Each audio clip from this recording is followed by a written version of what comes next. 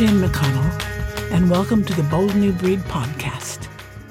Today, we're going to talk about reasons the gig mindset is resisted. This is frequently the case from different people in the organization, very often from management, but not only. And one thing for sure is that we need to understand why this happens. In general, people come across something new and they ignore it, they resist it, or they embrace it. How do we handle resistance? We need to start with first understanding what's going on. Why is management so resistant to change? We've seen it in many organizations, and I imagine you've experienced it in your own organization, and it's a question that really deserves an answer. A well-known analyst and journalist based in India explains how he sees it based on his experience.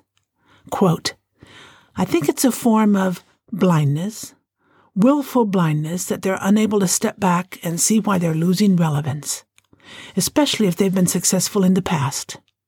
But if you get caught in operations, and if you think that you can shut out the world and keep doing what you're doing forever and ever, and follow the processes that you've done all your life, and keep working at it, if you think that you'll continue to remain relevant, it's a fallacy. If you look at any industry, whether it's in India, in the U.S., or anywhere else, the mortality of companies is frightening. It's getting shorter and shorter, and there's enough research to prove that. But why don't more people get it then? That's the key question." End quote. And it's a question I hope we can answer together as you listen to my podcast and respond by sharing your own experiences, comments, and opinions. In most organizations, gig mindset behaviors are misinterpreted. They trigger negative reactions that discourage people who work that way. It's a question of perception, and we need a fundamental 180-degree change in how gig mindsetters are seen. In the eyes of many, especially management, they're seen as deviants, doing things that deviate from the right way to work, from the way the organization is used to working. Deviance is dangerous. It goes against the organization. The thing is, what we're really talking about is positive deviance. Positive deviants are people whose deviant behavior is perceived as negative, harmful, but who end up with positive outcomes thanks to that very behavior. I'll put some references in the show notes about where the concept of positive deviance originated. I'd like to give you 2 examples. Team building is one. Team building across silos, based on skills rather than roles and hierarchy, is perceived as deviant in the sense that it's a threat to hierarchy. They lose control over their people. On the other hand, the positive viewpoint is that teams get faster and more comprehensive results, greater impact, because they have diverse ideas and diverse skills. Another example is external networking and continually learning new skills. Gig mindsetters do this extensively. They appear to be deviant to some because they come across as being self-centered and individualistic. On the other hand, the positive view is that they are building awareness of what's happening, not just with competitors, but in general what's going on around the organization and the outside world, and they can share this information internally to the great benefit of the organization. There are other examples in my book where a deviant behavior is in reality a very positive behavior. It's a question of perception. So the question I'd like to ask and hopefully answer with your help is, why are these misperceptions so common? I think it comes down to 6 things. 1, pride in past success. 2, faith in best practices and benchmarking. 3, fear of losing power. 4, fear of speed. 5, a false sense of safety in silos. And 6, living in filter bubbles. Let's go through them one by one and just say a few words about what they mean. And this is where I'd like a lot of your input after you've heard this. The first one, pride in past success. People who've worked for 10 or more years to reach where they are in the hierarchy are not necessarily at ease with people who challenge the status quo and question how the system works. The traditional mindset believes there's no reason to interfere or try to change something that's worked well and continues to do so. Our second factor is faith in best practices and benchmarking. And this one's really important because a lot of people fall into this trap. Best practices and benchmarking, by definition, are the past, not the future. Counting on them means you're leaning on the past, you're not leaning to the future.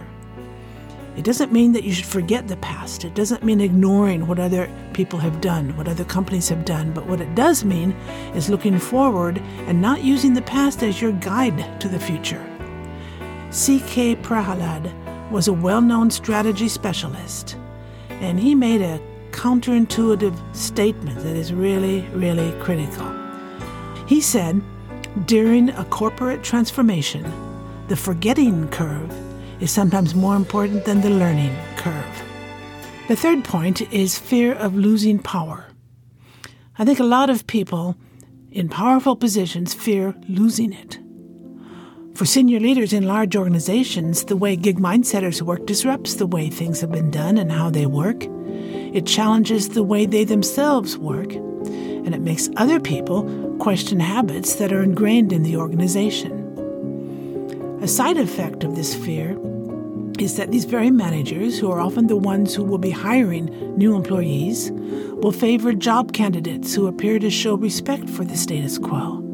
They're likely to hire people who ask questions during the interview about how the company works, what they do, how things happen. They're less likely to hire people who suggest ideas for other ways of working, saying things like, have you considered this? Have you thought about that?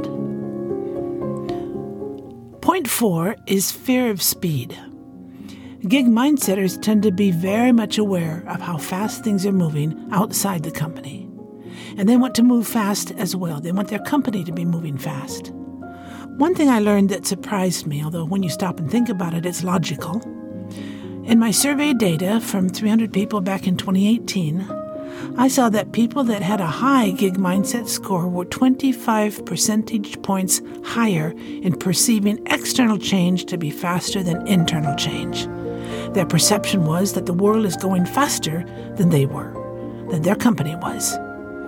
On the other hand, people with a lower gig mindset score did not see much difference between internal and external in terms of speed.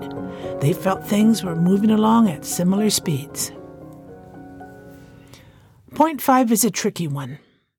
Many people have a false sense of security inside their silos. This reminds me of a guy I met a long time ago from a big global industrial company, and he was trying to help people in his organization understand what a silo really is. And his message was strong. He said, my silo is my neighborhood, but my neighborhood is part of a city. This was the way he was making people in his company stop and think about the difference between closed silos and open silos. A silo isn't necessarily bad, only if it's completely closed to the outside world. An open silo, like a neighborhood, is important to people. It's the city part that most people forget. The last point is living in filter bubbles. People on the edges of the organizations, especially those who are customer-facing, they see a lot more about what's happening outside than do people inside the organization. Unfortunately, these people are often forgotten or left to the last to be interviewed when initiatives and strategies are being defined. A number of years ago, I refused to do a digital workplace strategy project because the workshop members were all from headquarters. I said that unless they brought in people from the countries and from the field, I wouldn't be able to work with them. The project wouldn't work. Luckily, they believed me. They did what I recommended, and we ended up with a very successful creation. And actually, a lot of new connections were made during the workshop, which lasted about 3 days. This episode might seem discouraging, but it's important to understand what is driving resistance. Pride in past success, faith in best practices and benchmarking, fear of losing power, fear of speed, a false sense of safety in silos, and living in filter bubbles. We have to look at ways to heal the blindness, to open eyes, and to do that, we start with understanding. And in future episodes, we're going to go into specific detail about work cultures, hiring, evaluations, building teams, developing leadership, and other subjects. One thing that will help us a lot is to hear real stories from people I'll be interviewing, stories that will inspire you, will give you ideas.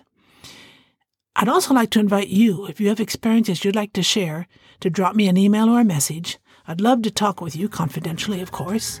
And if you're willing, perhaps we could talk about it here as well. I hope you've enjoyed this episode and want to hear more. Check out my new website, boldnewbreed.com. You'll see a list of other episodes that will interest you. You can also subscribe on your podcast app of choice.